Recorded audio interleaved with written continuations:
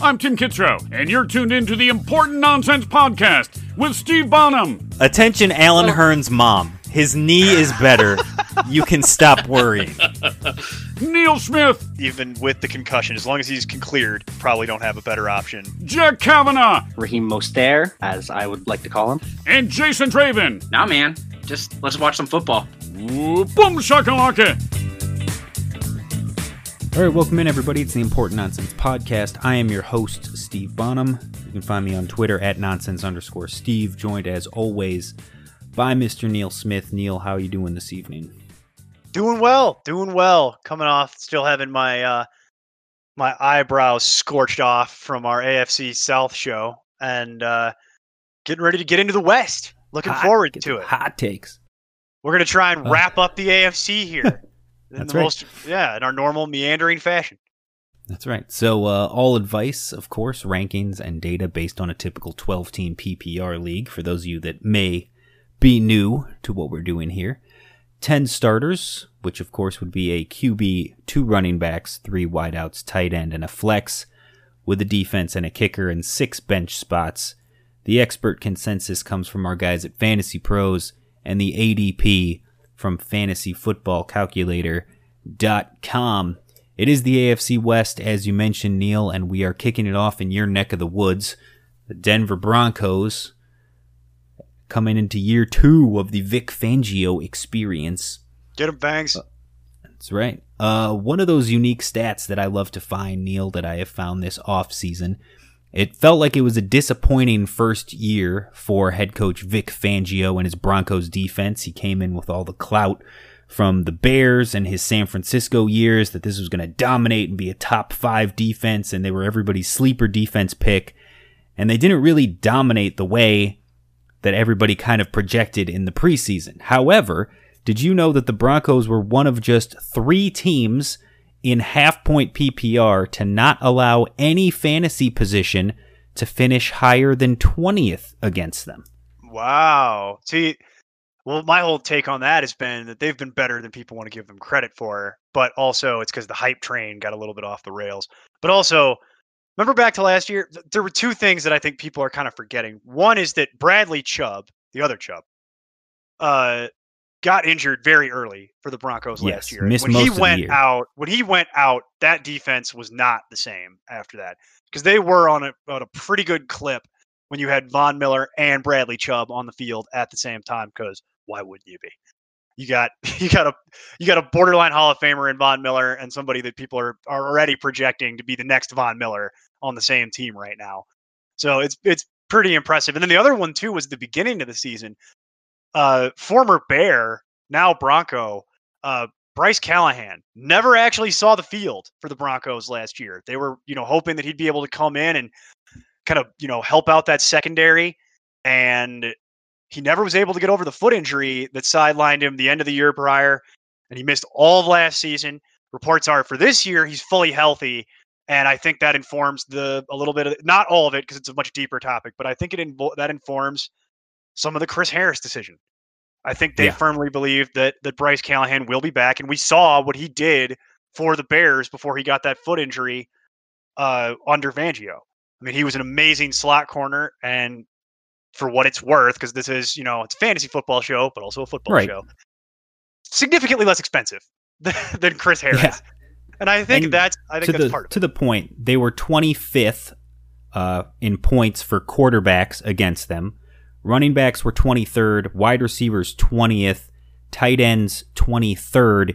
The other 2 teams, because I mentioned they were one of 3, were San Francisco and New England. So good company to be in. Heard of them, playoff teams. You're them. Pretty good so, and a shout out to Fantasy Pros, because they are the ones with that statistic. So shout out to them. As you mentioned, they lost Chris Harris through free agency. They replaced him, however, in a trade with the everything must go Jacksonville Jaguars, acquiring A.J. Boye. They also were able to make a trade for Jarrell Casey from Tennessee. We mentioned that Bradley Chubb coming back from injury, and Michael Hoamida is now the 3rd-round pick, joining that secondary. So a new look secondary, trying to get better in year 2. And remember, the year 1 of the Bears Fangio defense, not so good. Did not look great. And then when they dominated teams en route to what should have been a victory in the playoffs, Not bitter at all. not at all. Then they were looking pretty solid in that second year of the Fangio defense, which is what landed him this job in Denver to begin with. So year 2 step, perhaps. On the offensive side of the ball, it was perhaps John Elway's greatest offseason ever. He looked And, so happy on I mean, on the Zoom draft.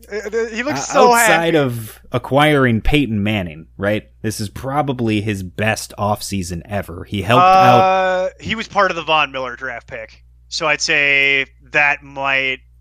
The problem with Yeah, that but is that he was. What he else was did part they of do it, that but it was his- offseason, though? Not much, but it was also his first year on the job.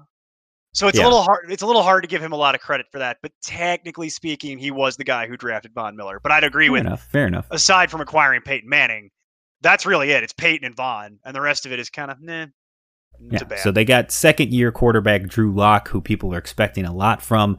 They grabbed wide receivers Jerry Jeudy and KJ Hamler, as well as in the draft, as well as signing free agent running back Melvin Gordon from former division foe over there. Melvin Gordon now in the backfield. So What a story. let's go right into it. Drew Lock. We just mentioned he's got the new weapons. He also has Noah Fant returning for year 2. He's got Cortland Sutton, your guy, Cortland Love Sutton, Portland.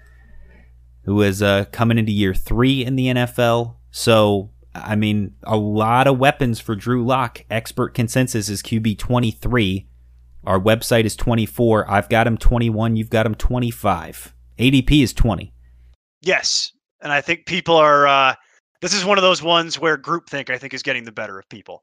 It's just a situation where we have Drew Lock projected for slightly regressing from Well, the pace he was on last year, but I know to that's be the tight fair- projection.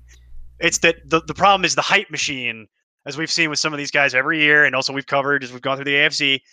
The hype machine gets going and it starts pushing guys up to a certain point, and it's like, Yeah. I'm a little concerned about going there at 20, but at the same time, am I really? We're talking about QB 20 to 25 range. Am I really going to sit here and waste everyone's Well, time complaining That's about what I was going that? to say, Like, too. So his standard Like- deviation in ADP is 11.7. It's one full round.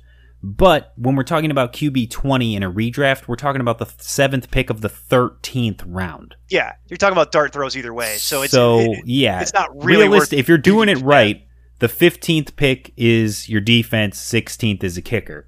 So you're talking about your second to last actual pick in the draft. You're throwing a dart at Drew Lock on your tight or your QB2. I'm fine with that. So am I. Nobody's don't going to hate it. argue that. Like that's about right for where he should be going. It's just when you see 20, it's a little rich, but it is one of those things where you're talking about the 13th round. So I think that'll be very interesting, and I absolutely would recommend if somebody wants to grab him with your second to last pick, go for it. A lot of upside. Yeah, if you're looking at potential. overall, I mean, in terms of overall, I've got him at 153 overall. Expert consensus is 158. You're lowest at 172, about 20 picks behind me. But that's, again, you're all in that same dart throw territory neighborhood, so I think the upside is certainly there. Can he take that second year step? Can that offense improve? He had, at this point, my whole thing the whole offseason has been there's no more excuses. Correct. But last year it was it's year 1 of Fant and he was hurt and there was Cortland Sutton and nobody and he had to adjust. You've had a whole it's been a weird offseason, but a whole offseason to learn and adjust to the playbook. You had 5 starts last year. They added all these weapons for you. The defense has gotten better and should be bailing you out. There should be no more excuses for Drew Lock in year 2. That's correct. If he can't get it done with this supporting cast, it's going to become much more difficult to try and, have this optimism around him. And also, I think if they have yet another subpar offensive season, especially, I hate to say it, but Fangio might be finding his way out in Denver if they can't make it work and win some meaningful games with this revamped defense. They've given him everything he wants, and the front office went out and got you all these new offensive toys. if they can't figure it out from here, I think that's the two next dominoes to fall will be we're going to look for another quarterback, probably another veteran in the draft, or another veteran free agency like they love to do here, and probably looking for a new head coach yet again. So big season for the Broncos here. But if they can't, the expectations are getting cranked up as we get closer and closer to the start of the season. You were the chosen one! Moving on to running back, they bring in Melvin Gordon as mentioned. Philip Lindsay had a stinker of a season last year. And he's still got over 1,000 yards. Yes, but didn't look good doing it. No, he did not. Did he look bad doing it. No, he did not look good doing it. Royce Freeman also still hanging around. Looked worse than Philip Lindsay by Levante every Bellamy, quantifiable metric. But to your point, as we've talked about several times, I don't know if there's a ton to talk about with Melvin Gordon. Running back 17 in the expert consensus, 19 on our site. I've got him running back 24. You've got him running back 17, right there with expert consensus. Mm-hmm. He's going running back 20, so it seems like you'll own a bunch of Melvin Gordon. Yeah, and it's the only real difference here for me is it feeds into why I have Drew Lock at 25. I think they're going to be more successful running the ball. ECR for Drew Lock, just to touch on it, was 23. So I'm a little bit closer there. I just think that they're going to be more successful running the ball than a lot of people do. And I think that people are getting this wrong when they say, oh, it's going to be this thunder and lightning with Gordon and Philip Lindsay. And, Lindsay's, or my other favorite, Philip Lindsay is going to be the new third down back. What a great job. Yeah, I was going to get into that. That is specious reasoning. Do some math, folks. Philip Lindsay has caught 35 passes his first year in the league, 35 passes in his second year in the league. He's also broken his wrist twice. Catching the ball is not Philip Lindsay's jam. That is not what he is there to do. He is there to be the change of pace back at this point. That, by the way, they don't have to pay very much. And I think you're going to see a lot more Melvin Gordon as a true 3-down back like you're used to than you will see Philip Lindsay. I think Philip Lindsay is going to get a couple series, but then on third down, Melvin Gordon's going to come in because this is the other thing that I've been identifying in people. People think Melvin Gordon's not that great at catching the football. Like a lot of people think that. That's wrong. Melvin Gordon is perfectly serviceable catching the football, folks. Like he's pretty much average, and which is better than Philip Lindsay. So that's what I think is a large part of this. Also the very paint by numbers. We're going to stick it to the Chargers type of thing. And I think Melvin Gordon was more than down. That was the thing that. We talked about a lot last season. Is when you just look at the two of them and compare them. Just like I said, looking at them and on paper. You're like, oh, well, Royce Freeman is the between the tackles bruiser, the goal line back, and Philip Lindsay is clearly the scat back. He's the he's the third down pass catcher, right? And it was the exact opposite. Correct. Royce Freeman was the guy coming in on third down as the pass catcher in the trailing situations, where Philip Lindsay was the quote unquote bruiser who was getting it between the tackles and at the goal line. All five of them. So that's what we've been talking about all this offseason, basically, since they acquired Melvin Gordon, is what is Philip Lindsay's role? Because honestly, I don't know if Royce Freeman's role even changes that much. I mean, he obviously isn't going to get as many opportunities. But his role on the team was only as a pass catching back. Does that change at all? No. No. In fact, I think he just doesn't get as many opportunities. No, he becomes the new Devontae Booker. For folks who remember Devontae Booker from the Broncos, who literally at one point was only on the team to catch passes and was so bad they tried to replace him with Theo Riddick, and that went so badly they had to keep him on. That whole saga from about a year ago, that's what this is now. Royce Freeman is the new Devontae Booker. He's only coming on the field in obvious passing downs. So if you want a guy who's going to catch maybe one pass a game, every game for the season, have at it, because you can have Royce Freeman for nothing. As far as I'm concerned, he's only here until something goes ping and they can get rid of him. Like, he's not going to have a meaningful role. And Philip Lindsay is only here to be the change of pace guy. He's going to get some series, and he's going to be on the field on first and second down when he does it. And then on third down, here comes Melvin Gordon trotting in. And Twitter is going to be all furious for the first couple weeks of the season when people are starting to catch up to us and realizing this. But that's how this is going to deploy. The only thing that I can't ideate is Levante Bellamy the next Philip Lindsay? And I was the one who predicted Philip Lindsay to begin with.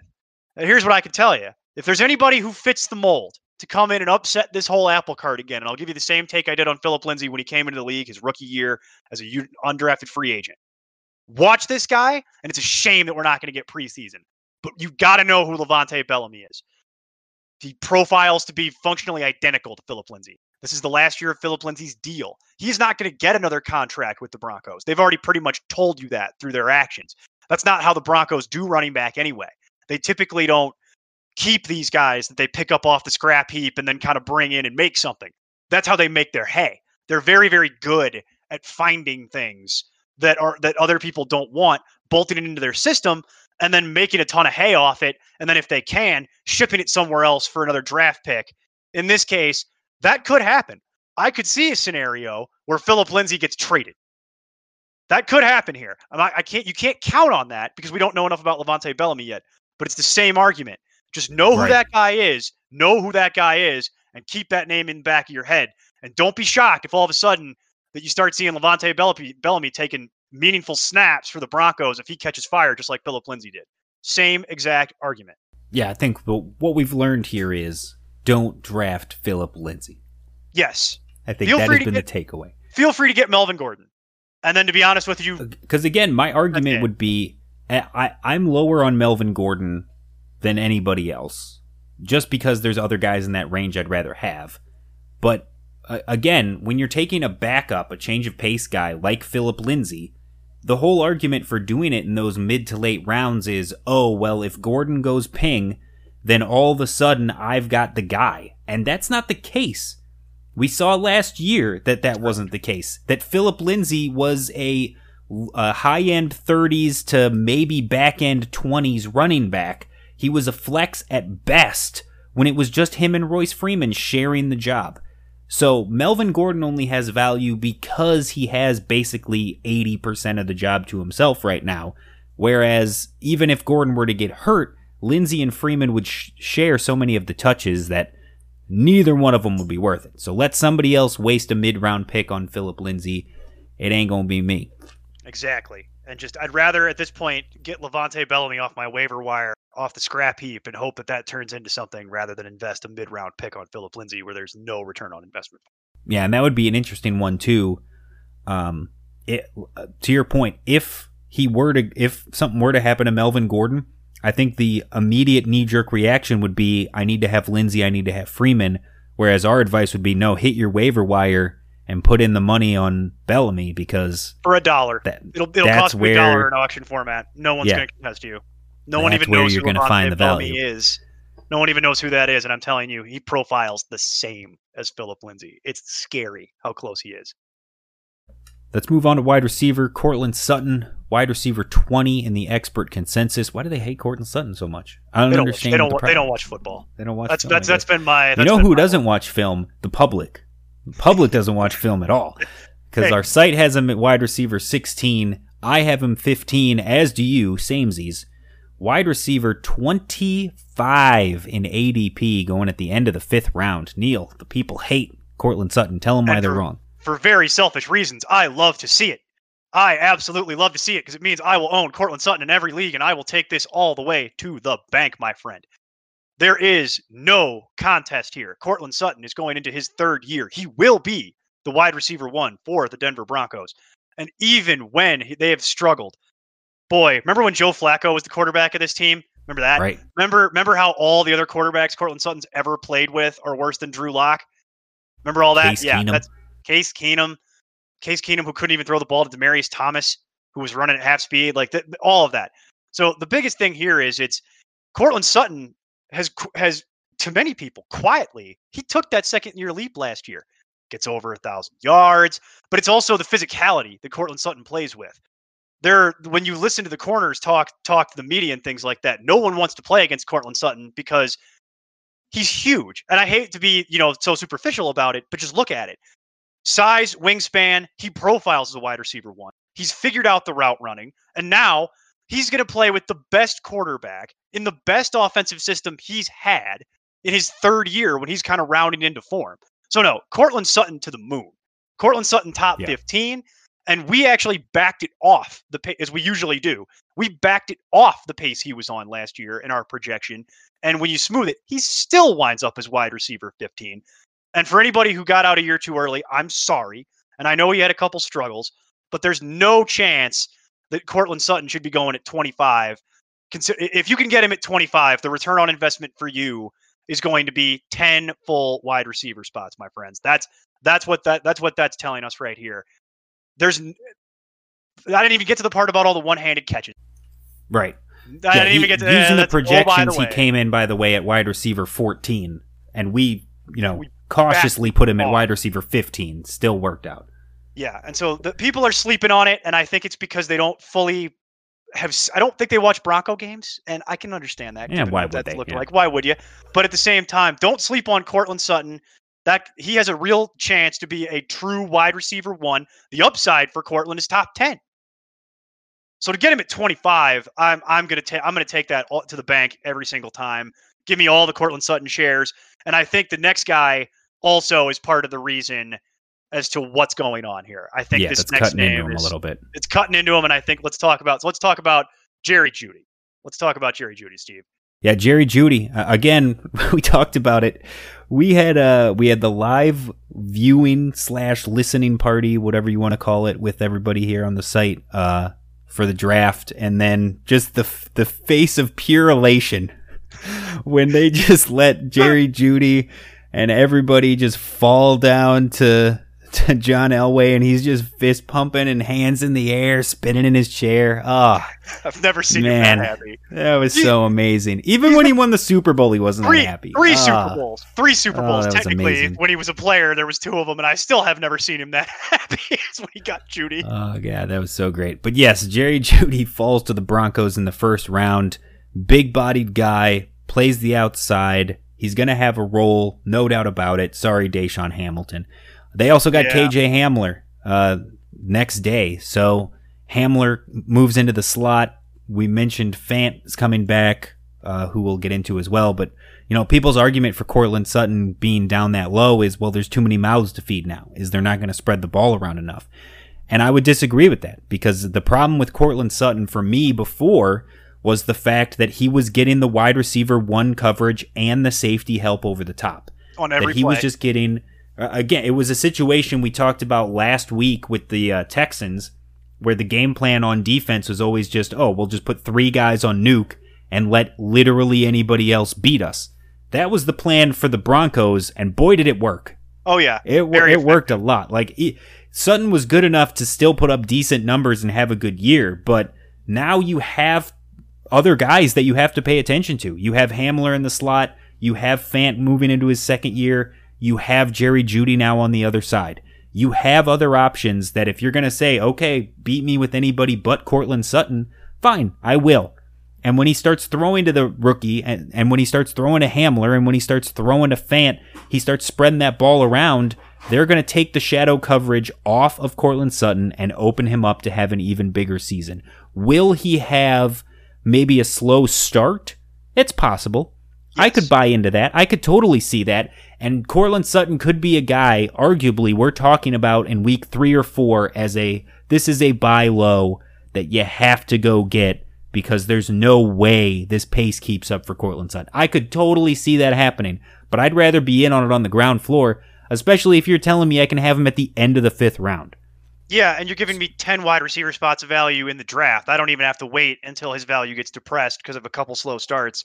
I don't even have to play this game with you. I can just go ahead and invest now. And I think the other thing with Jeudy that we didn't mention is, the NFL does certain things really, really well. And one of the things that they do well is hyping up these young guys. And we've all seen it. The video that's been going around the internet of Jerry Jeudy just running routes. And everybody and their mama, especially the local sports media out here, is just elated about the footwork of Jerry Jeudy and all these different things that, he can do for you. And they're not wrong about any of it. It's why they drafted him where they did. It's just, I think that pushes Sutton down a little because they're saying, look at how talented this guy is. Jeudy is going to come in and be the wide receiver 1. Fortunately, we're not there with the ADP, which we'll get into in a moment, because that would have been a grievous error that you can't do. Well, it's interesting, too, to talk about Jeudy. This brings up another great point in terms of, draft strategy, like we'll get about in the other draft podcast we're going to do. But Cortland Sutton, you and I have him ranked 35. He's currently going at pick 12 right at the end of the 5th round. If you have the 12th pick in your draft, right, that is 12 and 13, so the first pick of the second round. You then have the last pick of the third round and the first pick of the fourth round. So the last pick of the third round is pick 36, which is right where we've got him ranked. And the first pick of the fourth round is pick 37, and then you're not on the clock again until 5-12 when Courtland Sutton's ADP hits. And we are both telling you with our ranking that if you're the guy in that number 12 spot and you want to take Courtland Sutton in the fourth round with the first pick of the fourth round, that's not a reach. You're right on. No, you're right on. You're right on, Scott. Because trains are running on time. If you want to wait it out, like, oh, his ADP is so low, maybe I can still get him with my next pick. Maybe. But if I would rather just take him in that fourth round number 1 spot rather than risk him not being there. I'm that in on it with you that I'd rather have it. To your point on reality, Judy, he'd be your wide receiver 2 or something like that at that point, or 3, depending on how the board falls to you. So at that we both point, think that he'll return that investment and be fine. love life. I love my life if that's the life that I'm trying to live with my team that I'm putting together. But to your point on Judy, he's 48, wide receiver 48 in expert consensus, 46 on our site. I have him 47, you have him 48. We're literally all right in line. He's wide receiver 42 in the ADP. So shiny new toy a little bit. But again, you're talking 9th round as opposed to we have him right around like the 10th. So reaching around to get a guy that you want, but I don't hate it. It's not terrible. The one I'm interested in is Hamler that I don't think a lot of people talk about. He's going wide receiver 41 in expert consensus, 85 on our site. I have him 84, you have him 86. Again, I think there's value there. He's basically undraftable in our rankings, but he's someone to certainly keep an eye on. And if more targets were to open up, then for sure somebody will be talking about in the waiver wire. I don't think either of the other wide receivers are mentionable, do you? No, and I don't even know that they're going to be around, per se. They'll be I on was so high on Tim Patrick at the end of last season. I know, and that's a shed. And then they lost River Craycraft, if you want to go way down the depth chart too, so he's gone. But Hamler is the one that I think is the most interesting as a flyer or an early waiver type of deal. His closing speed is insane.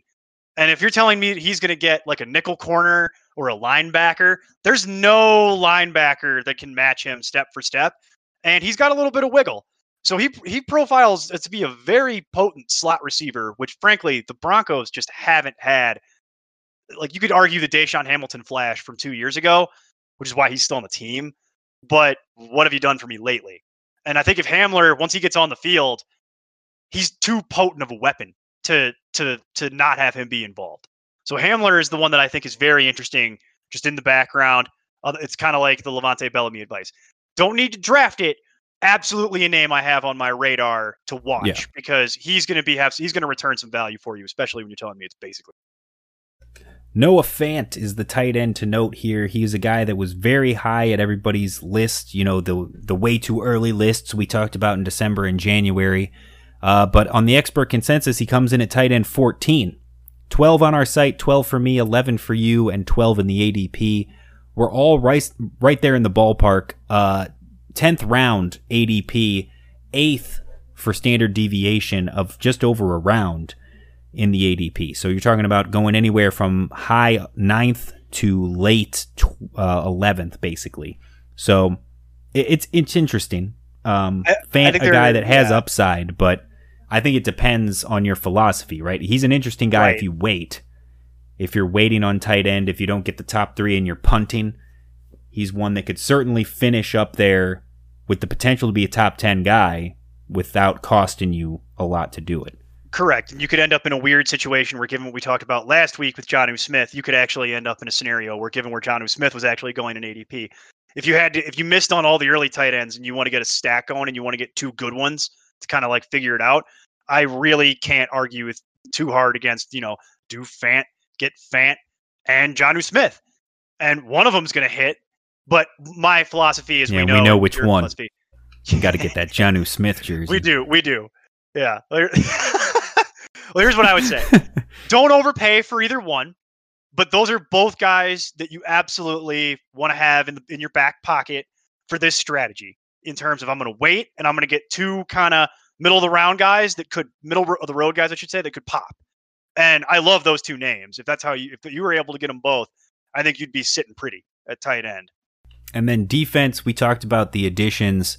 Expert consensus defense 11. Our site has them defense 10. I have them 10, or yes.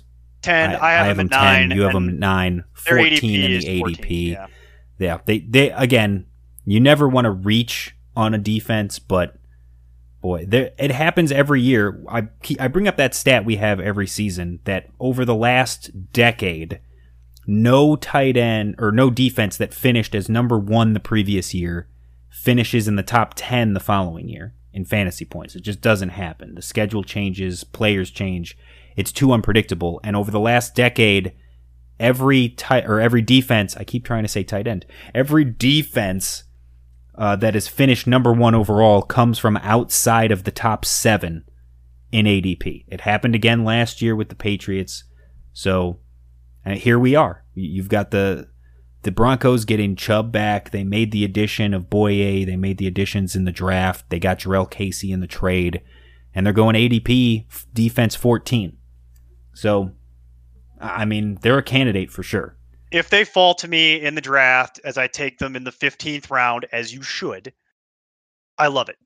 But do not overpay for it. But they are a candidate for a bounce back type of deal because, before the slump, that they've kind of gone through recently, I mean, they were pretty much a perennial top 10 type of defense for a while. They were never number 1, but they were always in that 7, 8, 9, 10 kind of range. And I think that's likely where they're going to get back to, especially with Chubb coming back, as you mentioned. That's going to be a huge difference for them. If he can stay healthy all year, it's going to be suffocating what they're going to try and do.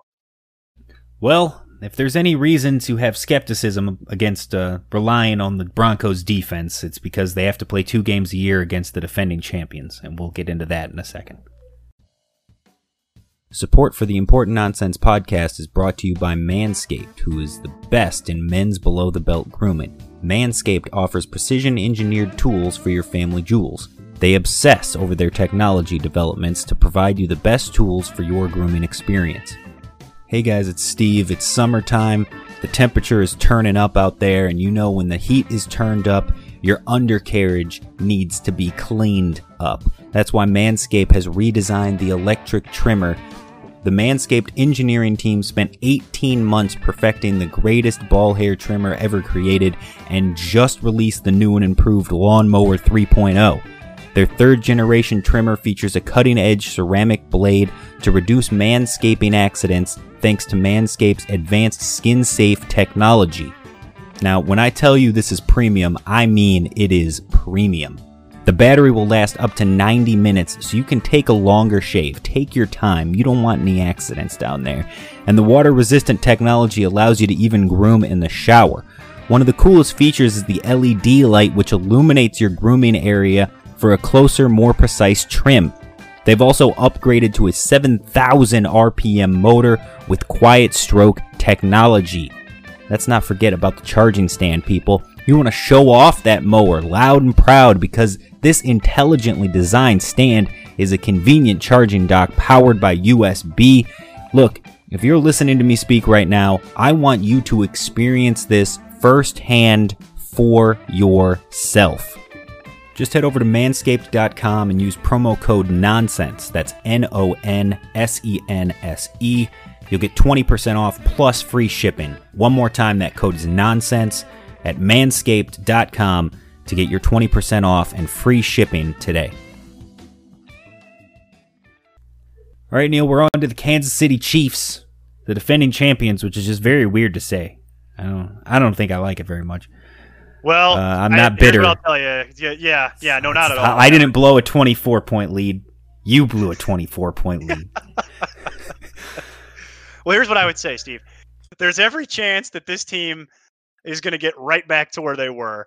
And I kind of hope that doesn't happen for very selfish reasons. But let me tell you, I've kind of just gotten used to the idea that, you know what, this is the world right now. And The Chiefs being good is just something we're all just going to have to get used to because it's not going anywhere, I don't think, this year or next year unless something catastrophic happens. All right, so the Chiefs, they shuffled some pieces in the offseason on defense. They lost a few guys. They added a few guys. Yeah, I mean, they are still who they are. I'm not really impressed by the defense. Still not going to be great. Business as usual. They lost LaShawn McCoy and Spencer Ware. However, they did draft Clyde Edwards-Helaire. The hype train is out of control.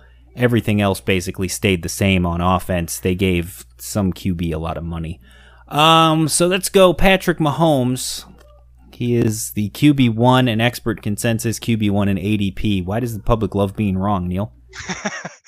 Well, they don't think Lamar is repeatable, and they watch that Super Bowl, and they're like, Yeah. "Oh, Patrick Mahomes, greatest quarterback." We of have all him time." 2 on the site, 2 between you and me. It's not like we hate him. It's just, again, it is what it is. I would rather have Lamar. I'd rather have the rushing upside than what Pat Mahomes has given me. Yeah, and I'll just Again, point out, best I'd rather pure have passer Lamar. in the game. Just doesn't matter to me. I'd agree with all of that. I'd rather have Lamar. It's just that here's the deal. It's the biggest thing that I take away from any of the notes that we look at for any of these high-level quarterbacks, and it's the same thing every year.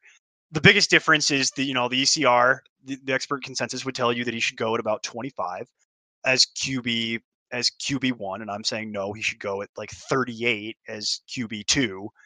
And that's more kind of the philosophy that we've always used is, I'm not really trying to overpay for any kind of quarterback, given that there's at this point 21 guys that are all, I don't want to say the same because that's not true, but there's value to be had, greater value the further down you go. And we all acknowledge Mahomes is great. We've said it before on the show. He's the best pure passer in the NFL right now. I'm not arguing this with anybody. I totally get it. I just think that Yeah, for sure. It's just I'd rather have the rushing floor with Lamar. then I'd rather wait. And on we saw quarterback. last year that when he was dealing with the injury, Mahomes just wasn't the same reliable player. Yep. So that's Yep, a little bit 100%. scary. 100%. But there is a little bit of Again, there's not a lot to discuss fantasy-wise on Mahomes. So moving on, we've got Clyde Edwards-Helaire. This is the hot button issue. So he is, of course, the shiny new toy. Everybody all about it. Expert consensus already running back 14. Neil, I feel like I'm taking training.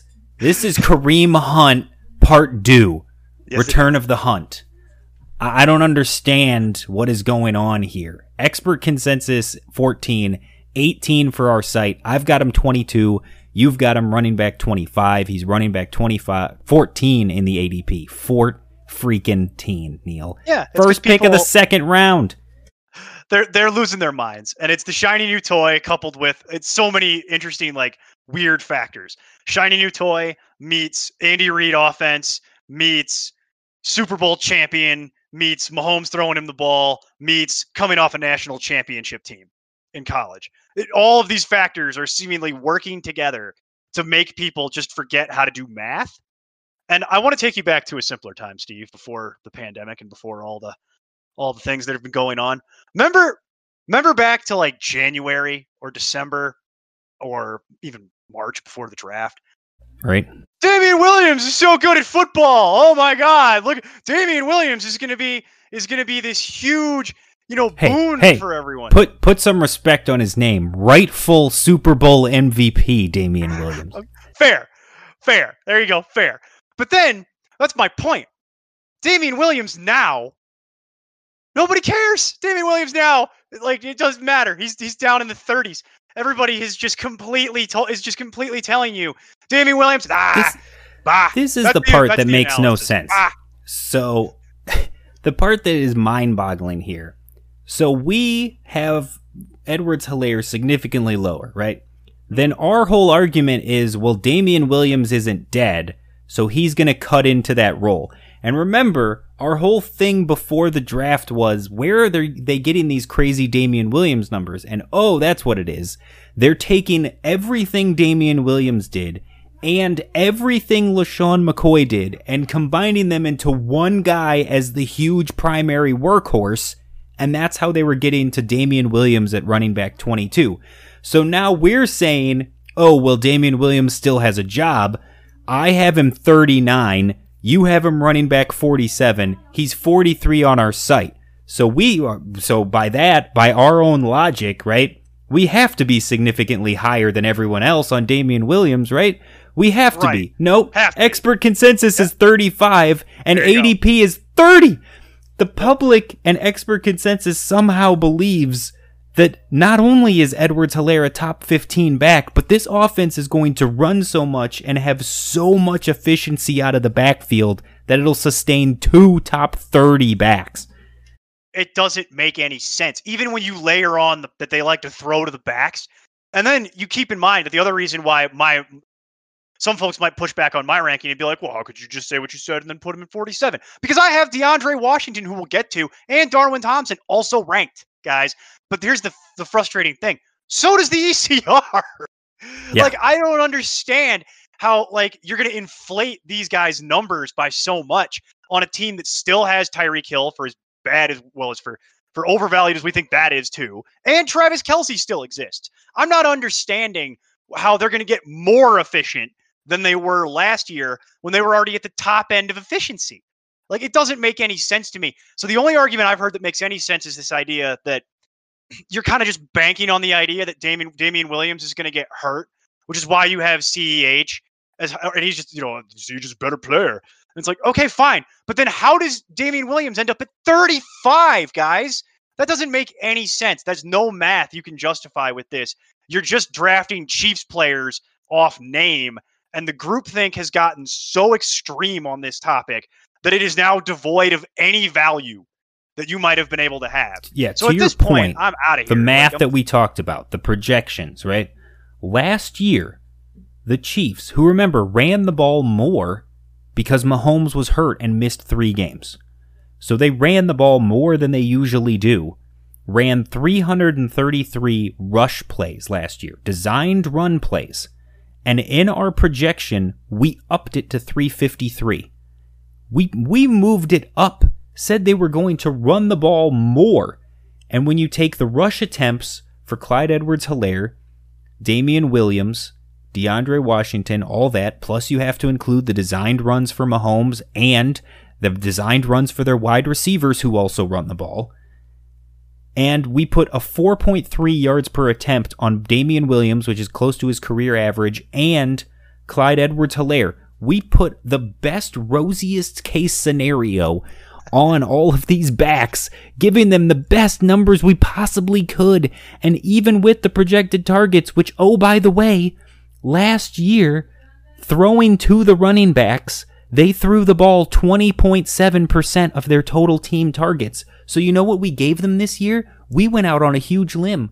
We decided, hey, let's take a huge shot in the dark, and we gave them 20.7% of the targets in the offense.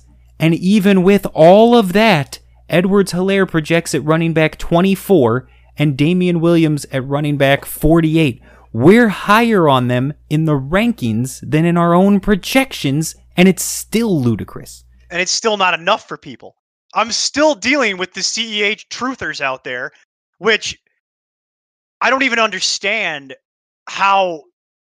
Again, simpler time, right? Before the draft, right, and before the national championship game, he was like 5th on the incoming rookie running back projections for the behind DeAndre Swift, Jonathan Taylor.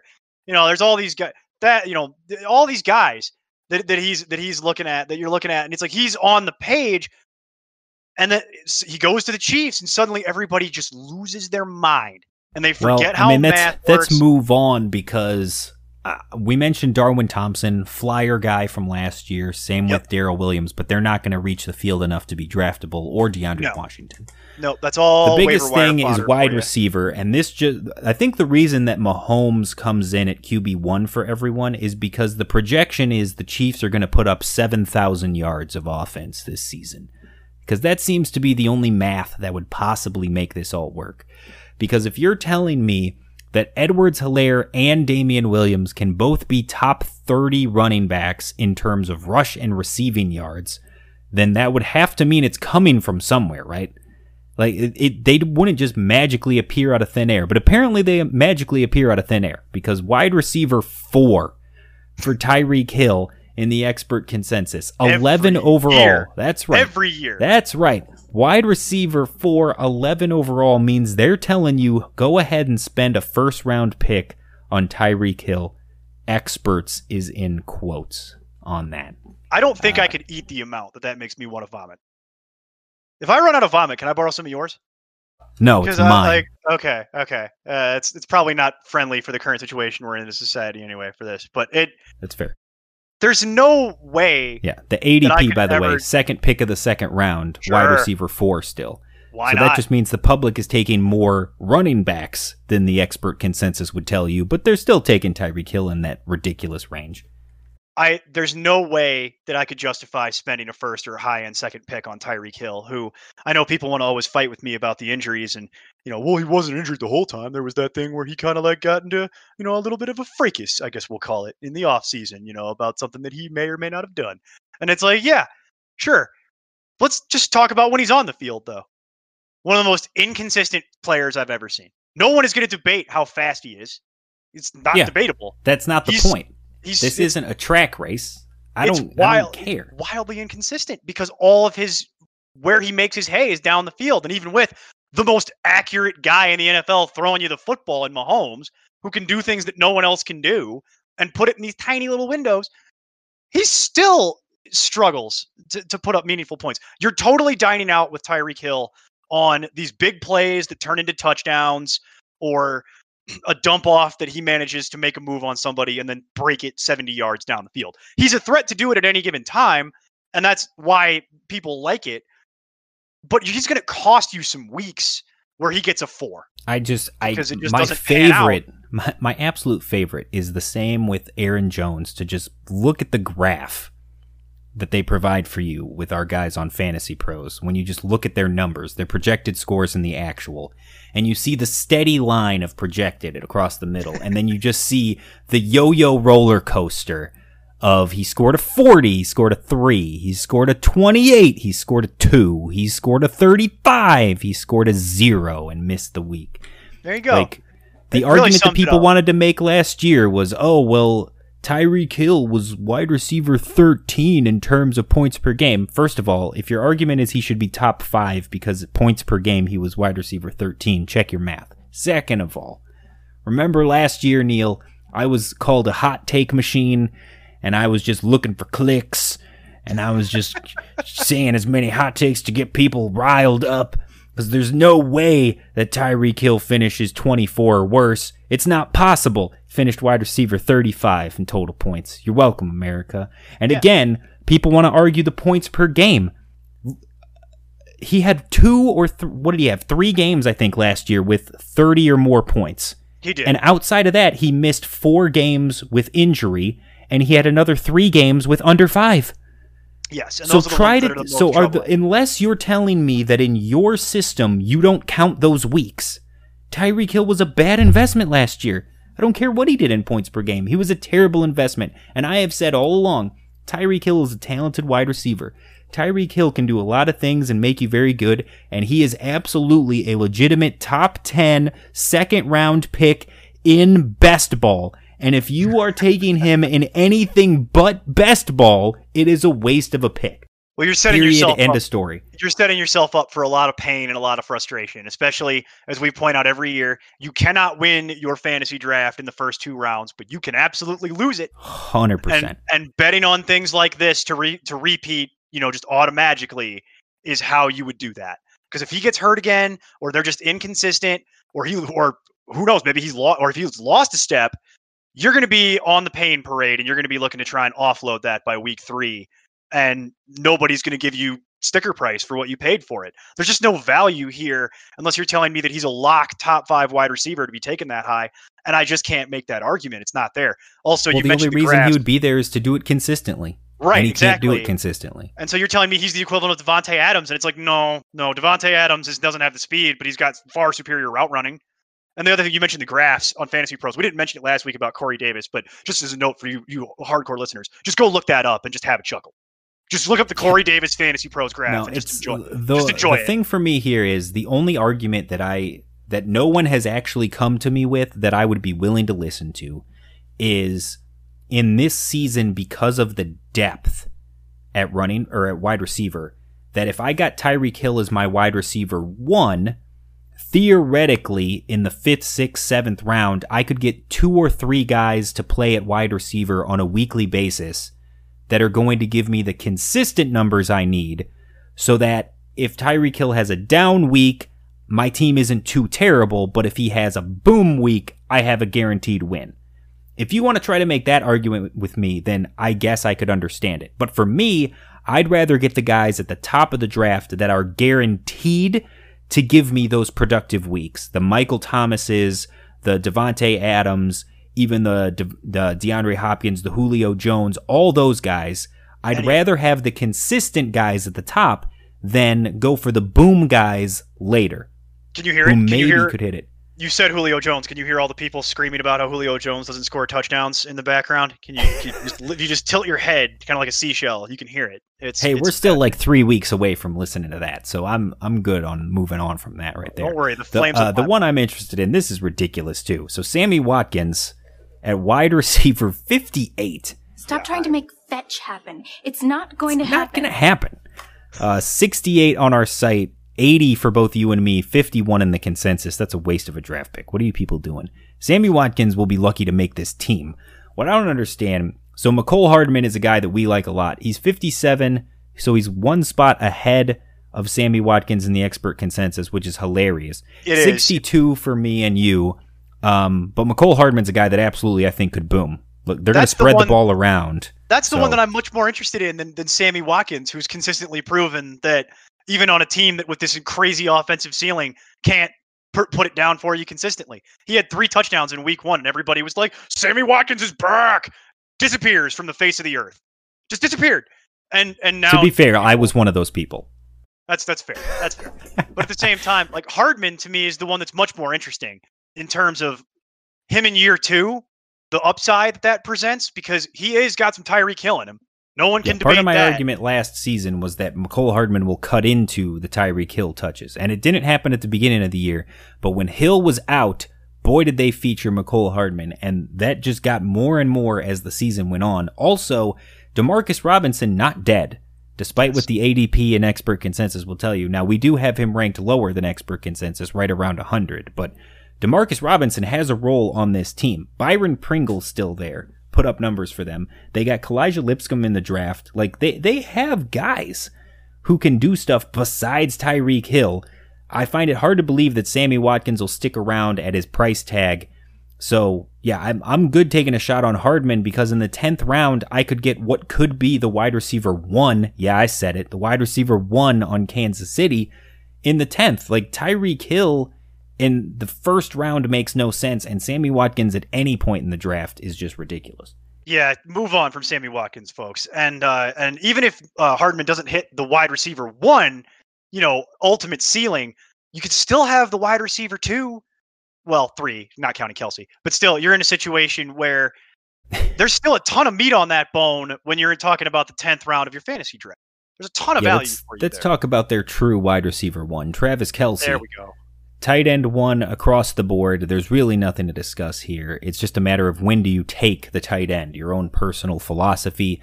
He's going the 8th pick of the 2nd round. I'm telling you, I don't like taking tight ends early, but I would rather have Travis Kelce at the end of the 2nd than Tyreek Hill at the beginning of it, and we will move on from there.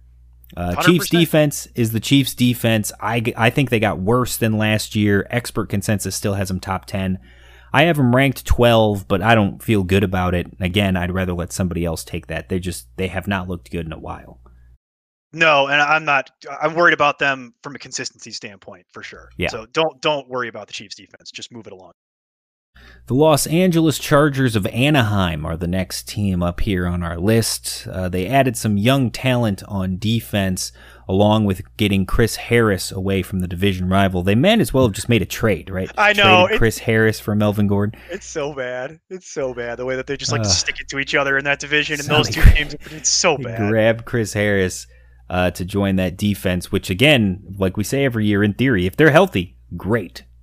But that's always the theory, right? 10 years running. If they're healthy, they should be great. They let Phil Rivers move on to Indy, as we talked about last week, and Melvin Gordon, as we talked about earlier in this show, leave over to Denver, and they replaced him with Justin Herbert and adding Joshua Kelly. So let's go there. The QB room. Justin Herbert, Tyrod Taylor is the assumed starter, came in last season to be the backup. He was the backup all year long, learning the offense. Now it was supposed to be his job, and they get Herbert with the number 6 pick. So expert consensus, Tyrod 31, Herbert 36. We have it flipped the other way with Herbert slightly ahead, and I think that's just because of the upside, right? I think we have this as like a pretty comfortable split, 8-8 or 10-6, somewhere in there. It's going to be one of those, and I don't think there's any real useful, fantasy analysis in terms of these two players in and of themselves. These are just names to kind of keep in mind for the waiver wire throughout the season. Herbert could have some value down the stretch, I think, when it becomes his job at some point, which we both believe is going to happen. So I'm interested in from that perspective. But for redraft, neither of these guys are anything that I'm worried about in terms of actually drafting. They're just names to know, and their performance impacts the skill position guys. But that's really all that there is to discuss. Yeah, from a draft standpoint, it doesn't matter. I believe Tyrod Taylor does win the job and end up being the starter at the beginning of the year. Our debate in the offseason was always just, well, at what point does the change happen? And look, if the defense stays healthy, they run the ball well, and Tyrod Taylor is playing well enough for them to win games, and they're a competitive team looking for that new 7th wildcard spot, you've got a real case for Justin Herbert to just redshirt. Yes. And it just be Tyrod Taylor's job all season.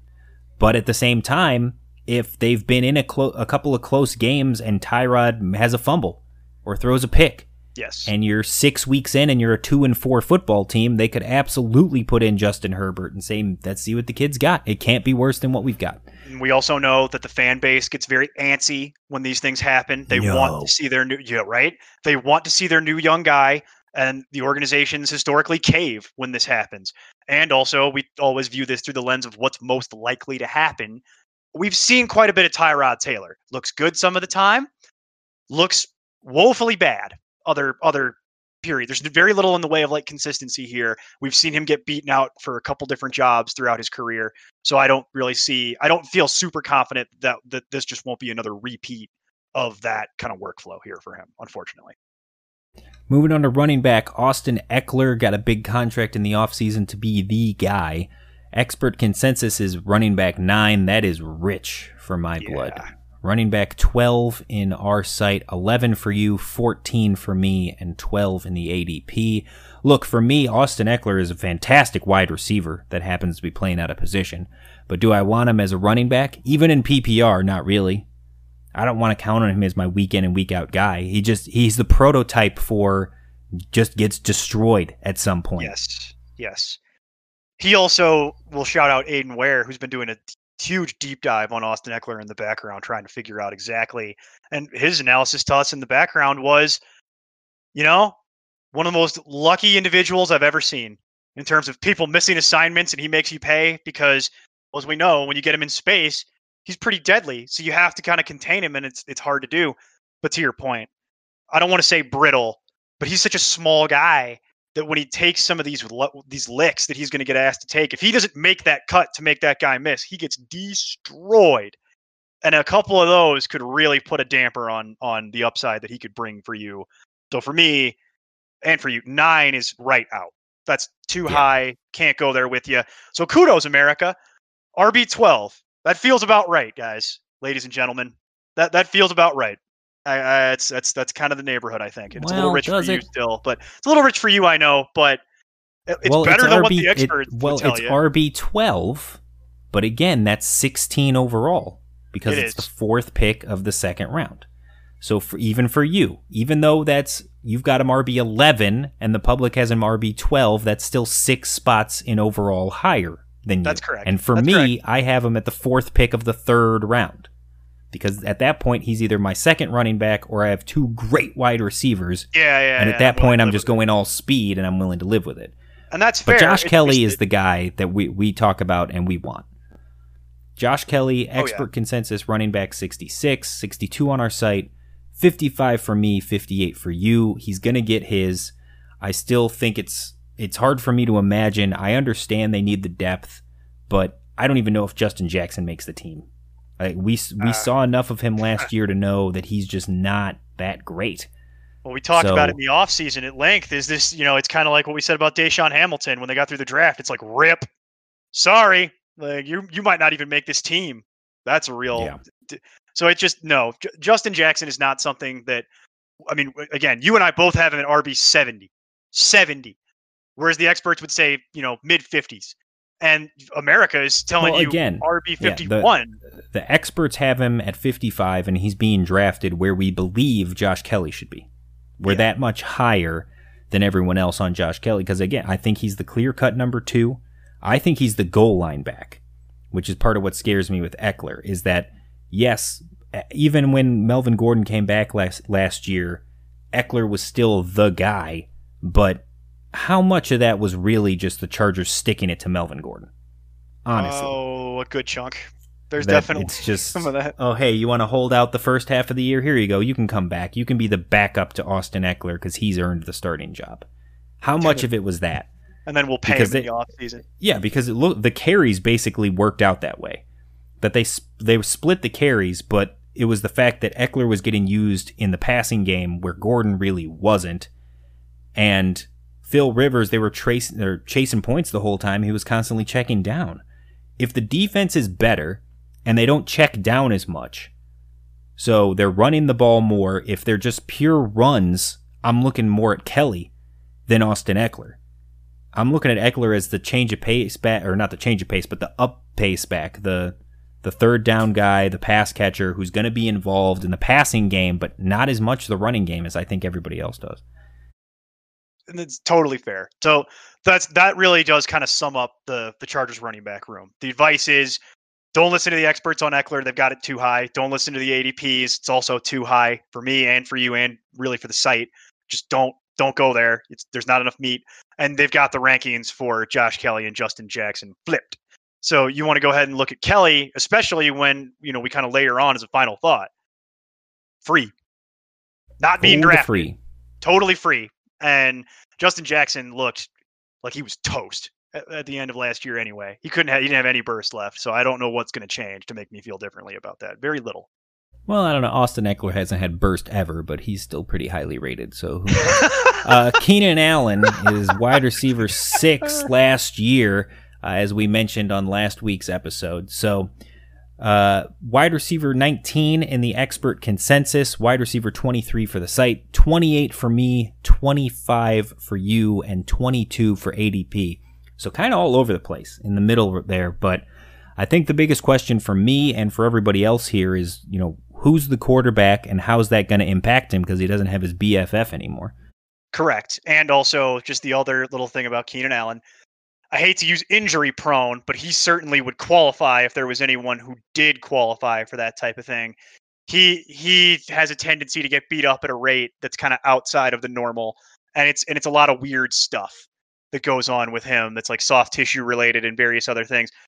Hard to trust a guy with those kind of maladies when you're talking about lost his incumbent quarterback that he's had success with throughout his career, and now is going to be dealing with a less accurate Tyrod Taylor and the rookie in Herbert, who I frankly don't even know. I don't think anyone could realistically tell you what that's going to look like in reality. We're pretty far away from it. So, Allen is a guy I'm kind of looking to, if he falls really far in the draft, great, but I'm certainly not paying anything close to sticker price on Keenan Allen. I think you're paying for the name on that one. Yeah, I mean, to your point, I don't know if I would go as far to say injury prone. He definitely has had some issues in the past. Last year, he had 3 different injuries that had him on the injury report, but only 2 of them were in the preseason. Only one of them was in the regular season. But it's been hamstrings, knee sprains, shoulder sprains. The life of the career. It's not one season. It's the life of his career. He's had all sorts of... Yeah, he's popped up here and there on different things. Yeah. And for the most part, it's been stuff like the weird kidney laceration and then the ACL tear, which neither one of those is like a repetitive thing. So No. I wouldn't necessarily say that Keenan Allen is injury prone. I would say that given his role in the offense, if there's anybody I'm scared about, It's Hunter Henry. But other than that, it would be Keenan Allen. Well, yeah, we'll get to Hunter Henry in a second. You got to give up some you have value Mike for Williams, who you want to talk about injury prone. Yeah. Mike Williams just cannot stay on the field. You've got Andre Patton, Joe Reed, and then KJ Hill, who was a 7th-round pick. According to PFF's big board, KJ Hill was a top 10 wide receiver from this draft class. He went in the 7th round for the Chargers, so that's a big upside guy. For a lot of outlets, he was the steal of the draft because of the value. So he was for the me, steal. He's worth taking a flyer on, I think, either with your 16th round pick if you go early on defense or kicker like you shouldn't, or if you want to grab him off waivers maybe in the first week or two.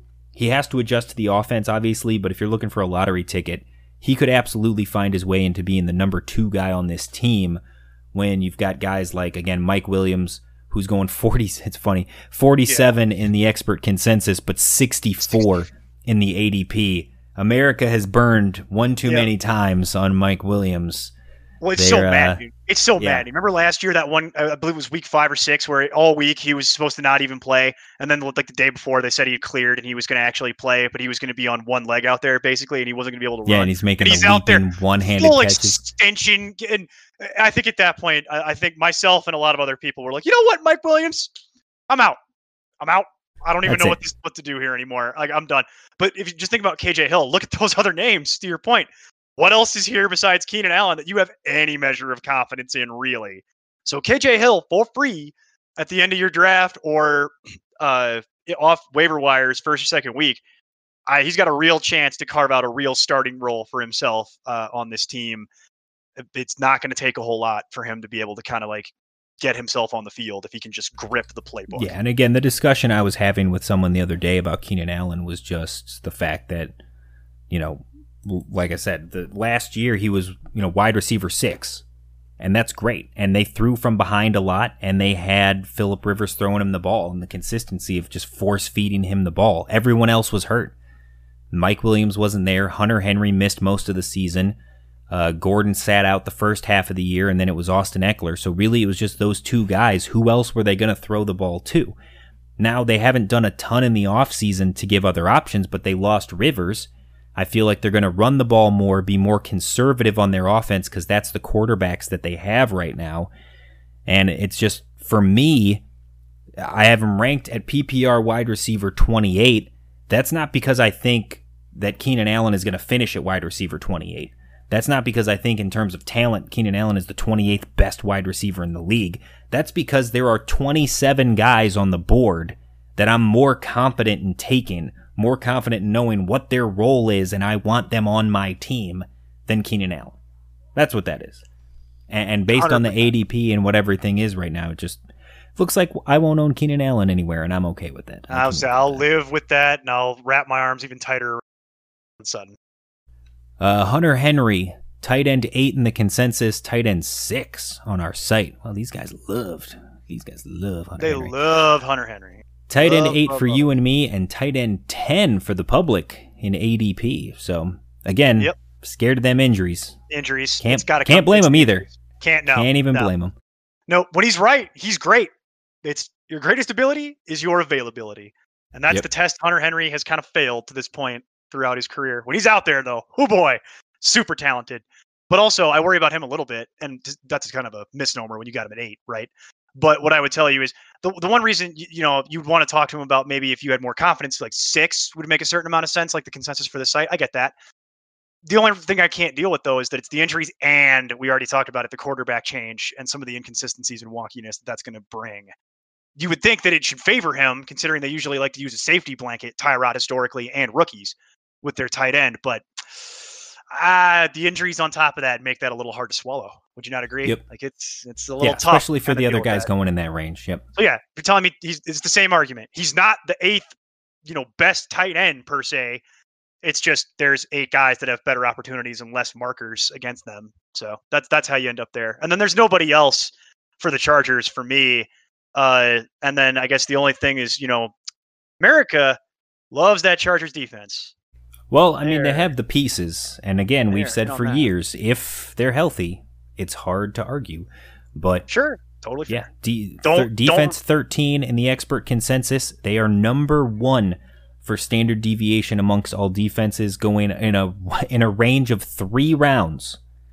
So you're talking about high end or back end of the 12th to all the way off the page in the 19th round of certain drafts. So yeah, I mean, they are all over the place on where to rank the defense. 8 on our site, 13 for me, 10 for you. Again, same deal, all over the place. 7th in ADP, and then they are number 5 among defenses for ADP standard deviation of a full round, anywhere between the 11th and the 13th. Like I said, it's the promise of, if they stay healthy, with Derwin James and Chris Harris and Bosa and all of those pieces that they have. They can get the sacks, they can get the turnovers, they can hold teams under the yardage thresholds that make them worth the draft pick. But can they stay healthy? That's and it's the difficult question. Because we don't rank training staffs, right? But I can tell you right now, if we did, I'd have them at 32nd. 31 for me. 31. Washington. The Washington racial slurs, the fighting DC Riveras, they to me, I think, would still have the worst training staff. So I'd have to give them 31 in my power rankings of training staffs. But I could see 32. Look, I'm not arguing with you about much. It's one spot. Yeah, given recent history, I'd say 32. But still, fair enough. It's the bottom of the page as far as training staffs, and we don't know anybody who's a bigger Charger fan and supporter than, shout out to that FF nerd Jason Draven. Even he would agree, like, oh no, it's a bad training staff and it's cost them some stuff. But that's always the rub here when we're talking about the Chargers, until they can fix that. Oh, my hamstring. It's such a cheaply run team under Spanos that you're never going to fix that problem. But we should dovetail off that and move on to the other team. All right, we're on to Vegas. Finally. Professionally. Outside of hockey, because that doesn't really count.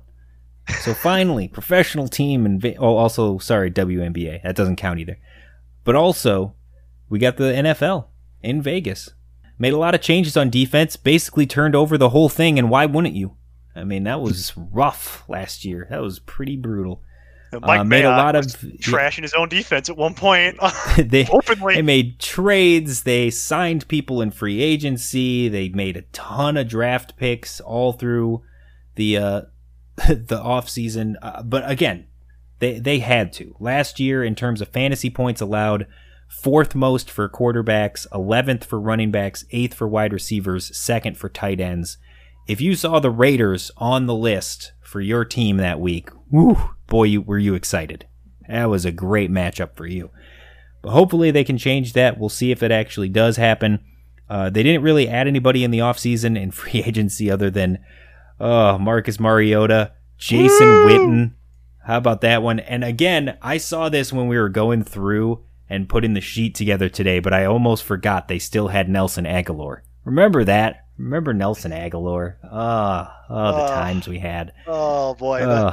Simpler time, Steve. The untapped potential of Nelson Aguilar. Simpler time. Some might say the Carlos Hyde of wide receivers. Well, or as I call him, his official nickname for me, Doink. Yeah, that's fair. Yeah, that's his nickname. I'm sure he wouldn't like that, but that's what it is. Yeah, why would you? Also, they got a couple decent draft picks we'll talk about here in a second, but let's go through it. It's the Derek Carr show still. Not much to talk about fantasy-wise here, right? I mean, 28 in the ECR. Guys. Yeah, 28 in our site, 27 me, 28 you. I don't know why I love him so much. I'll change that. Don't worry. Well, don't worry. America hates it because he's going undrafted. But let's talk about the real show here. Josh Jacobs. Yeah. Running back 12 in the expert consensus, 8 on our site, 7 for me, 10 for you, 11 in the ADP. He's going right around there with standard deviation as well, so not much change. Josh Jacobs, to me, is the truth. And again, what did it for me last year is I've got him at RB7, 9 overall, and you look at the numbers he put up. He was a back-end RB1, high-end RB2 through PPR when he didn't catch the ball and wasn't involved in the passing game. And I was like, all right, well, this is like Derrick Henry, but he's not as strong, he's not as physical, that's fine. And then we find out that in week 4, he basically shattered his shoulder and was playing with a shoulder injury the entire season like some ridiculous, crazy Iron Man, and he still put up those numbers. So now he had the off-season surgery. He comes in 100% healthy, and I just think he's going to tear through the league. There's a legitimate chance.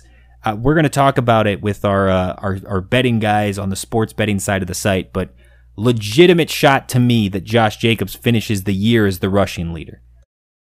There is a legitimate shot there. He certainly is not going to be, ever a contender for, the target leader or the reception leader out of the running back position, though. So that is the one concern. But even so, it's even in PPR is what this is for, because there's no debate in standard and even in half point to the moon. Josh Jacobs to the moon, and it's just set it in stone, draft it, love your life. PPR, even with the couple of guys that'll leapfrog him, there's very little to worry about here. And he just, to your point, go shatter your shoulder and then just try and move your arm. And realize that this guy was initiating contact with his broken shoulder for 12 football games, where he was still averaging over 20 touches a game in an offense that, because it's Gruden, loves to feature, a dominant back like that. The system works in his favor. The team is, I don't want to say devoid of talent in other positions, but pantry's still pretty scarce, guys. They're going to force feed him the football. And given what we saw from him last year, to your point, there is absolutely a non-zero chance that he could finish as not only a top 10 running back, there's an outside chance he could be the top 5 running back, and there's also an outside chance he could be the rushing leader. You just don't see, there aren't that list of guys that have that potential is not very. Yeah, I mean, to just to put a bow on it, it was week 7 last year, officially, when they made the announcement. He said he'd been playing with it since about week 4, but he fractured his shoulder, and he officially missed 3 games last year. And Josh Jacobs, even missing those 3 games, finished the season in terms of total points as running back 21 for the season with 3 games out. So he was running back 12 in terms of points per game. Again, with a fractured freaking shoulder and no pass catching. Right. So it's unbelievable. To have a full season of him, I think this guy. We're all in agreement. He's a monster. Yeah, and he's going to be fun to watch for the next There's some several interesting years. guys. We did mention, like I said, a bunch, the non-pass catching, so someone has to do it. Jalen Richard seems to be the guy who will do it again. Expert consensus is 68, but 58 for our site, 56 for me, and 55 for you. Someone has to do that job, and it's the Raiders, so they're going to trail a lot. So someone has to get that role. Oh, and he's been baseline competent for most of his career, so I see no reason why he couldn't return value on that. It's not going to be pretty, but and then you've got rookie Lynn Bowden Jr., who's super interesting because one knows anything. He's in everything, right? He played quarterback in college, but he went to the combine as a running back wide receiver, and he got drafted and is listed as a running back on the depth chart, but he's a pass catcher. He can throw the ball. He's a gadget player that you can just do so many things with. I'm excited to see what they do with him in Las Vegas. I mean, for me, it's like everybody wants to make the Jalen Hurts comparison to Taysom Hill, but for me, if you're looking for a Taysom Hill, it's Lynn Bowden. If you're looking for that kind of gadget, do-everything player, he has the hands, he's got the rush ability, and he can throw the ball really well, too. I was surprised that he decided not to go in as a late-round quarterback, but he thought it would help his draft stock if he went in as a pass catcher instead. To that point, for those who watch college football, I mean, he made Kentucky relevant. And feel free to go just look up the last time Kentucky was relevant or had any kind of team. It's been 3 decades before last year, roughly, something like that. It's been brutal in Kentucky, and he managed to come in, take that job over at quarterback. So, no, I love the Taysom Hill comp because he's one of those rare guys that's going to play every skill position that isn't tight end. He's going to line up. He's going to line up in the slot. He's going to line up on the outside, I'm sure, at some point. He's going to line up at running back, and he's going to take some snaps out of quarterback. Plus, they're going to have some wildcat stuff for him. And I think they're just going to throw a whole bunch of stuff at the wall and see what he does well and what sticks. And for a guy that you could have for literal nothing off the waiver wire, very interesting gadget kind of thing right there. Yeah. Very I mean, for interesting. me, I've got him running back 65 in a 12-team, 16-round draft. There's 192 picks, and I've got him at 198 overall. I've got him just outside of draftable territory. 100% okay if you want to take him at the end of the draft as a flyer. Because like I said, he could easily find himself taking over that role from Richard as the pass-catching back and having fantasy value in a flex on a week-to-week basis. Well, and if they find a way, like, again, the Taysom Hill comp, to find a way to get him on the field, I mean, if he doesn't sky could be the limit. Yeah, if he doesn't take the whole Richard job and he only got half of it or 3/4 of it, but he also managed to steal, enough of somebody's receiver job, suddenly you're talking about, like to your point, you're talking about a guy who would qualify for a flex, particularly when we get into buys. Yeah, and we'll talk about it later in the season, I'm sure, but yeah, it's certainly a name to know, if nothing else. Their number one pick, because, of course, Raiders, all the wide receivers in the draft fell to him, Neil, and of everybody they could possibly have, who do they take? The fast guy. That's right. The ghost of Al Davis smiles down upon you. Oh, the ghost of Al Davis still runs that team. Just win, baby. Just win. Neil, why don't you remind everybody of your Raiders draft stat that we had on our draft podcast for those that may have missed it back in May? Yeah, it's crazy. Al Davis had a penchant, shall we say, for taking the fastest guy available. Over the history of the NFL, the Raiders have taken the fastest guy in the draft effectively 66% of the time, is what the math actually checks out to be. 66% of the time, the Raiders take the guy with the fastest. So the rest of the NFL, 33% of the time, it works every time. Exactly. And so never mind that Louis Murphy was always hurt. He qualified. Like, all these guys were so, Darius Hayward-Bay. There's so many examples of this. The Raiders love to take the fastest guy with the fastest 40 time in the draft, whether it's a corner or a receiver, usually a receiver. How does that work out for you historically? But that is the philosophy of the Raiders. But it's hysterical to think that it's that overblown. Through the history of the draft era, 66% of the time, the Raiders take the fastest guy with the fastest 40 time. Rest of the NFL, 33%. That is, it shouldn't even be possible to get to that point. And yet here we are. So go Raiders. Here we are again. So go Raiders. Henry We're going to do it again. So he is wide receiver 53 in the expert consensus, 53 on our site, 59 for me and 58 for you, but 44 in the ADP, of course. Shiny new toy. God. It is what it is. He's going to look so good in that silver helmet running down the field with his arm up. Like, to be fair, again, last year Tyrell Williams had a shot at being a decent fantasy relevant guy and got hurt and then was in and out of the lineup, and it just didn't work out. So he had some value at some point, but I think he's effectively lost his job.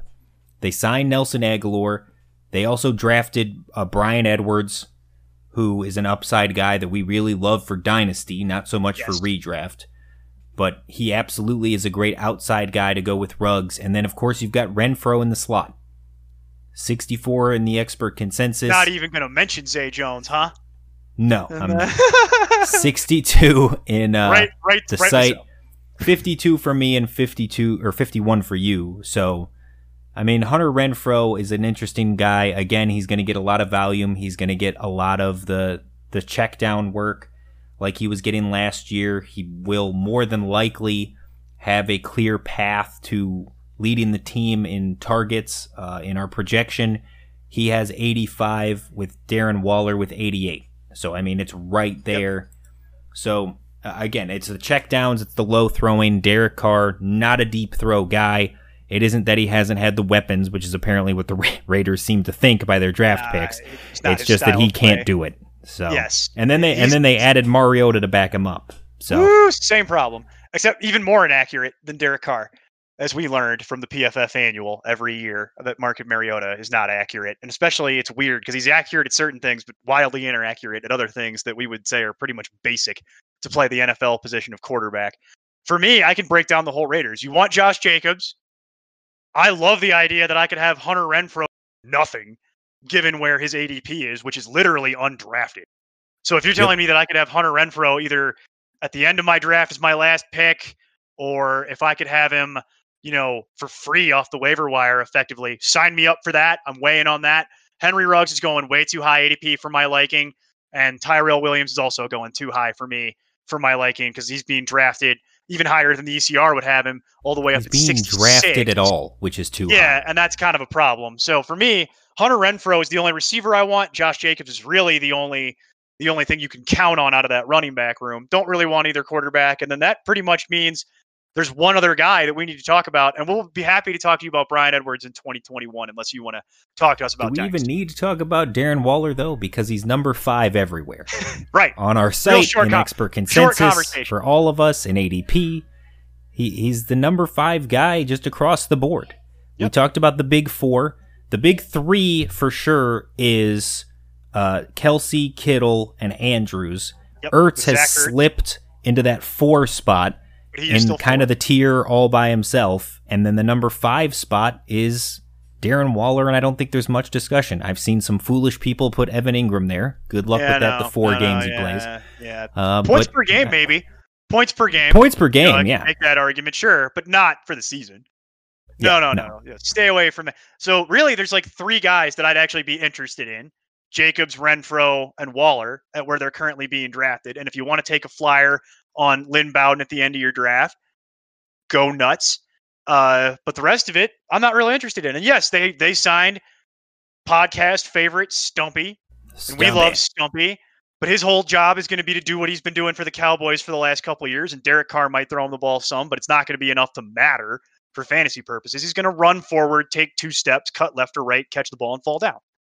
That's all he does anymore. He's there to block. All he's ever done. That's all he does. Well, there was a time when he could run, but I was a young man. Okay, fine. For 2 years. Yeah. But again, we were 21, 22. Yeah. That's how old Jason Witten is, guys. This is not a new thing. He's not suddenly going to learn how to run harder or faster. It's not going to get better. So, and I'm not worried about him cutting into Darren Waller, as you can see. And I know at one point people were concerned about that, but it's not coming through in the numbers. So I think that's good. I think that's smart. Yeah, that was early narrative, but I think that's changed, and rightfully so. It's just they also thought Foster Moreau would cut into it too. So they're just looking for an excuse for Darren Waller to no longer be a thing. But the only excuse to tell you that the only reason that Darren Waller won't be Darren Waller, quote unquote Darren Waller this year, is because we all know that Jonnu Smith is Darren Waller. We've established that. Just got to get that Jonnu jersey. Wait for the season. Didn't you have Jonnu at 7 and you have Darren Waller at? I still am at 5. I'm just saying. All right, I'm just saying. Okay, but I get now you have to pay for it. I get your and now that I have to pay for it, I'm less interested in having to pay for it. No, I totally understand. I just thought I'd clarify that for the listening audience, lest they think that you had Jonnu over Darren Waller. That's not what we're saying here. But don't want to pay. Not until 2021. But also, none of us. You and I and most of our website, there's a few odd ducks, but most of us agree, wait on tight end. I'm not going to be the guy that's going to pay up for one of these big name tight ends. I will let someone else deal with that while I load up on running back and wide receiver. That's usually our philosophy. And then we can argue amongst ourselves about what the split on that looks like between running back and wide receiver. That's usually the we're having. So no, Raiders is pretty straightforward. I'd argue there's about 3 guys that you can count on. There's a couple lottery tickets and the rest of it is doo-doo. By the way, just throwing it out there, from our projections on ImportantNonsense.com, the difference between Darren Waller and Jonnu Smith, 9 points. Just saying. Yeah. I'm just saying. Well, and that's what I'm saying. The other point is you would take, Jonnu higher to make sure you could get him. But if you're playing in leagues where people don't see it that way, the way that we're telling you to see it, which is pretty common. Yeah, but you could have Jonnu Smith in the 12th round for some of these drafts I've on seen. Jonnu Smith is the 12th round. Reach on Darren Waller is the 4th. Right. One of these things is not like the other. Totally different. I don't think it's worth that 9 points. No, it isn't. But yeah, and then Raiders defense isn't worth mentioning. So that wraps up the AFC West, Neil. Next week, we're moving on to the NFC. Finally into the NFC, and we got the North. Facial on the floor, total facial. Go Bears! Oh, we had a lot to talk about. The AFC, we got a lot to talk about. AFC South is always our most contentious show, where we kind of usually don't see it eye to eye and kind of bicker amongst ourselves and with just the industry and with the folks on the internet. A lot of bickering happens there. See, this show that we're about to do is the saltiest show that we do all year. By far, the only people that have more salt than us on the next show coming up after this one, Morton's salt. That's it. That's the only people. It's them and maybe the Campbell Soup folks. It's the saltiest thing possible. So look forward to that as the bitter Bears fans have to break down the division. I'm making myself sad just thinking about it. I don't want to talk about Nick Foles, Steve. Can we just skip that part? Can we just... All right, well, we'll deal with that next week. Neil, where can they find you on the social media? As always, you can find me at nonsense_Neil, primarily on Twitter and the Fantasy Life app. Check us out with the trade column that we do starting up. It's already out now, the inaugural one. We'll have another one at the end of this month. And then it's the trade value chart with me and my man, Wes Smith, no relation. Bringing you all the things that you'll need to know about how to win your trades. Hashtag no relation. Hashtag no relation. And we'll have another one of those, like I said, at the end of the month. And then it goes weekly at the start of the season. And we will be doing Wednesdays on the Fantasy Life app for Q&A. So we're going to be doing that together this year as opposed to just me. So stop on by if you have any questions, or if you want to reach out to us that way. We will be available, particularly on Wednesdays, to answer all of your questions and to shamelessly promote the trade value table that we work so hard to create and edit every week. So make sure you follow the site on Twitter, Instagram, and Facebook at NonsenseFF. Of course, ImportantNonsense.com. You can follow us on the Important Nonsense community that Neil just mentioned on the Fantasy Life app. Make sure you're subscribing to the podcast wherever you listen and leave us a 5-star review. And as always, follow me everywhere at nonsense_Steve. Until next week, just keep up the nonsense. Music for this podcast is provided by Lee Rosevere. I'm Tim Kitzer from NBA Jam and NFL Blitz, and you can find all the guys at ImportantNonsense.com. Kaboom!